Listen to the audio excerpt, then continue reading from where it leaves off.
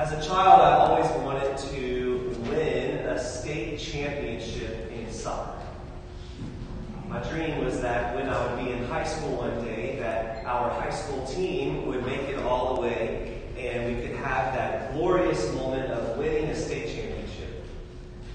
And when I was at St. Leo, Turlings did not have a soccer team, and so I was not really that interested in going to Turlings, primarily for that reason.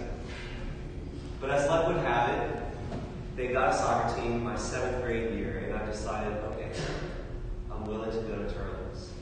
And I remember going as a freshman to Turlings to the first soccer practice, and I was super intimidated by all of the juniors and the seniors who were really good, and here I am, just a plebe, but just trying to make a name for myself on this team.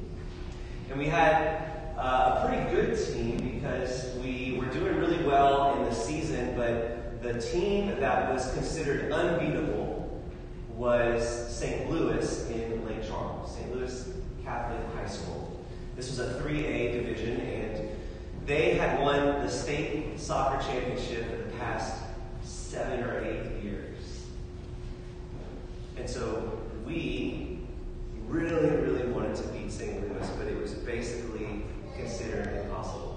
Well, we had a great season that year. I was a freshman that was able to sit the bench on varsity, so I played a few games, but not in the playoffs. And whenever we got to the state championship, we were playing none other than St. Louis, which was wonderful. We got to do this at UL, and I still remember the game. It was very close, and we actually scored a few times. They scored 2, and we ended up losing to them in a shootout, which is the overtime situation where whenever you tied at the end, you had to each take different penalty kicks one by one. So it was a very close game, and we lost, and we were so crushed.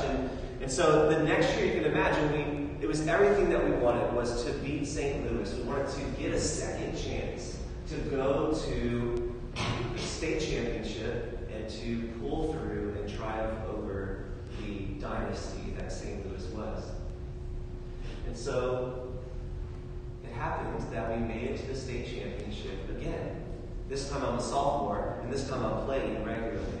And my position was defense. I was what's called a stopper on defense. And in the state championship game, my one job was to mark their best player. They put the sophomore marking their best player. His name was Michael Lapira, and he scored goals all the time. And my job was to follow him around and make sure that he couldn't do that. And so there's a lot of pressure on me, okay? I'm honored, but also a lot of pressure on my shoulders. And so we're playing this very intense game, and at the end of the game, it's 0-0. So we're going to overtime again. But the way overtime works, before you go to the shootout, you do 2 halves of 10 minutes. And so we have the first 10-minute section, and we're playing, and this is all we got. You can imagine how exhausted we are. I didn't take a break. You know, most of the players in the field, there's very few subs. And at this point, we are all exhausted, both teams. And there's a lot of close calls, but we were still pulling through. And the first overtime segment is over 0-0 still. And now we're at the second overtime segment. And it's about getting really close, and we're starting to realize that we're going to probably have to do a shootout again. So we're getting ready, just mentally, emotionally, to go into that shootout. We still have a few more minutes of this overtime to play, and in the last minute of the game, Michael Lapira gets the ball. And I'm marking him, and he was very good, and I guess he got past me, and fortunately there's one more defender right behind me, so he's going to step in, and what I do then is run back to back him up, so that we're just continuing to back each other up. And something happens, and he gets a moment where he's able to shoot. And he takes this shot, and there's only 1 more minute left in the second overtime situation. And as he takes the shot, I give all I have to just get in between that ball and the goal. I don't care what part of my body hits it. It can't be my hand because that would be a penalty. But anything else, I just need to get in between that ball and the goal because we are not going to lose this game in the last minute. happens that I get my head on the ball, we call it a headbutt, and it comes and it hits my head, and I'm so relieved because it's that last minute again, and this is potentially what is going to take the whole season. And I get my head on that ball, and I'm so excited that I was able to get there. And the ball deflects off my head, and it's just enough to go right over the goalie's hands into the goal. And that was the last minute. And it was game over. As a sophomore, I felt like I had lost the game for the whole season. And you can imagine, as the only sophomore on the field, how devastated and humiliated I was. The whole team was crushed. We finally had it in our grasp. We had failed the year before, and this was our moment of redemption, and we failed again. And it's easy to point the finger and blame me, to blame myself. And we all know the power of failure, and we all know how powerful and debilitating it can be sometimes whenever we face a moment like this. It can be so discouraging. It can tear us apart. We can be embarrassed. Maybe other people start blaming us. And we don't know where to go. And sometimes we start to doubt. Sometimes we start to really question why we even did it in the first place. And we start to doubt the God-given gifts that we've been given and just everything. We just want to give up sometimes. And up until that moment, that was really the largest experience of failure that I had ever experienced in my life. But we also know the great power of redemption. We also know the great power of a story of someone who experiences a great moment of failure and then rises up and triumphs beyond it.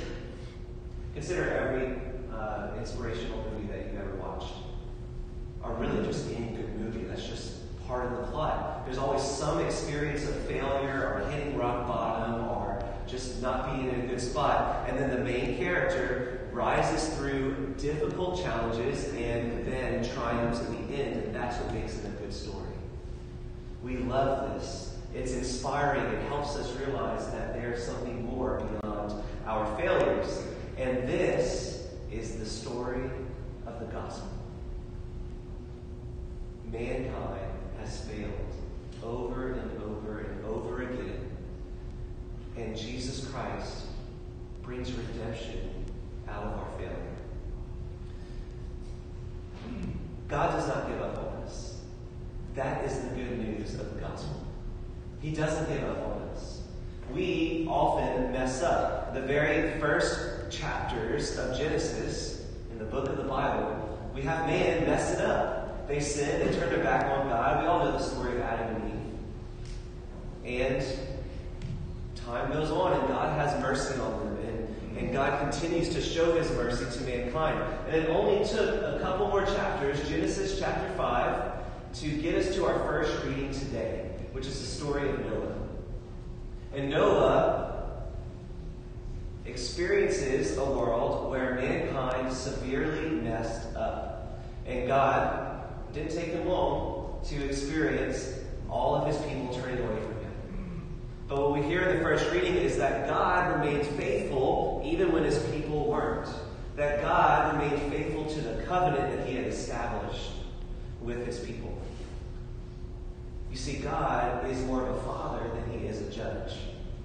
And our relationship with God is more of a family relationship rather than a relationship of being in a courtroom.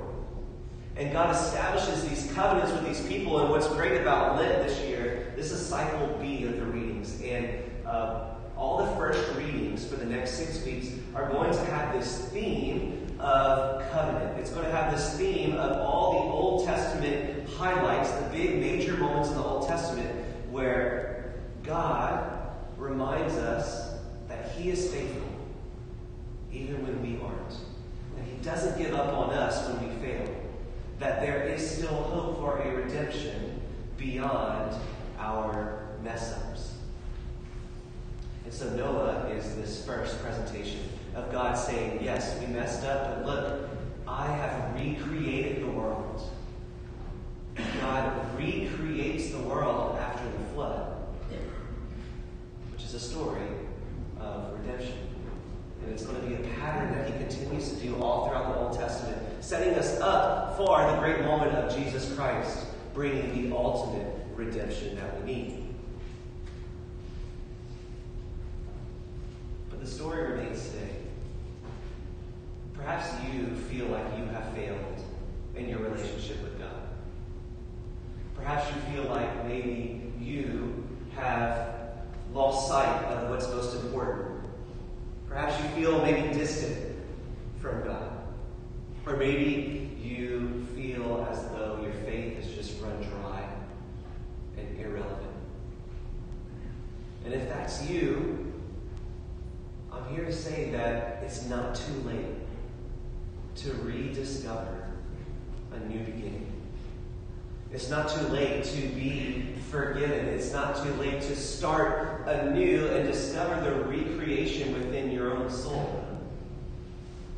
We are starting a new season together this year in Lent. This is week 1 of Lent 2021. And as we begin this journey together, there's all kinds of things that we can do to enhance our spiritual life and our faith.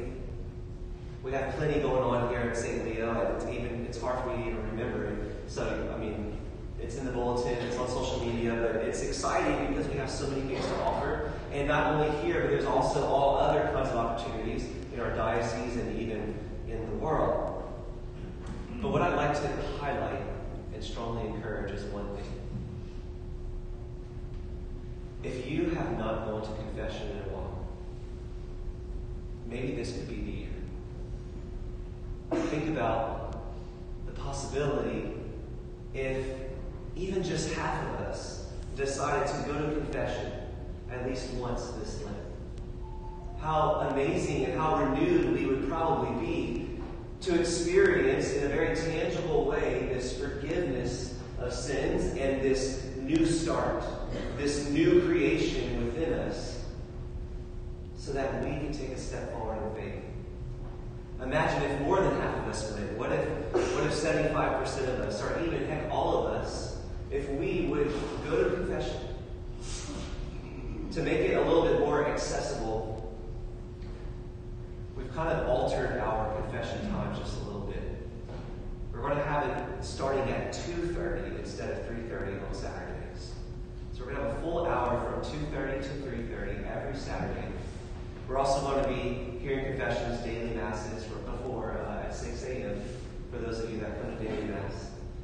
In addition, we have our Lenten vigils, so all the Wednesdays of Lent, except for this Wednesday because we have our Lenten mission.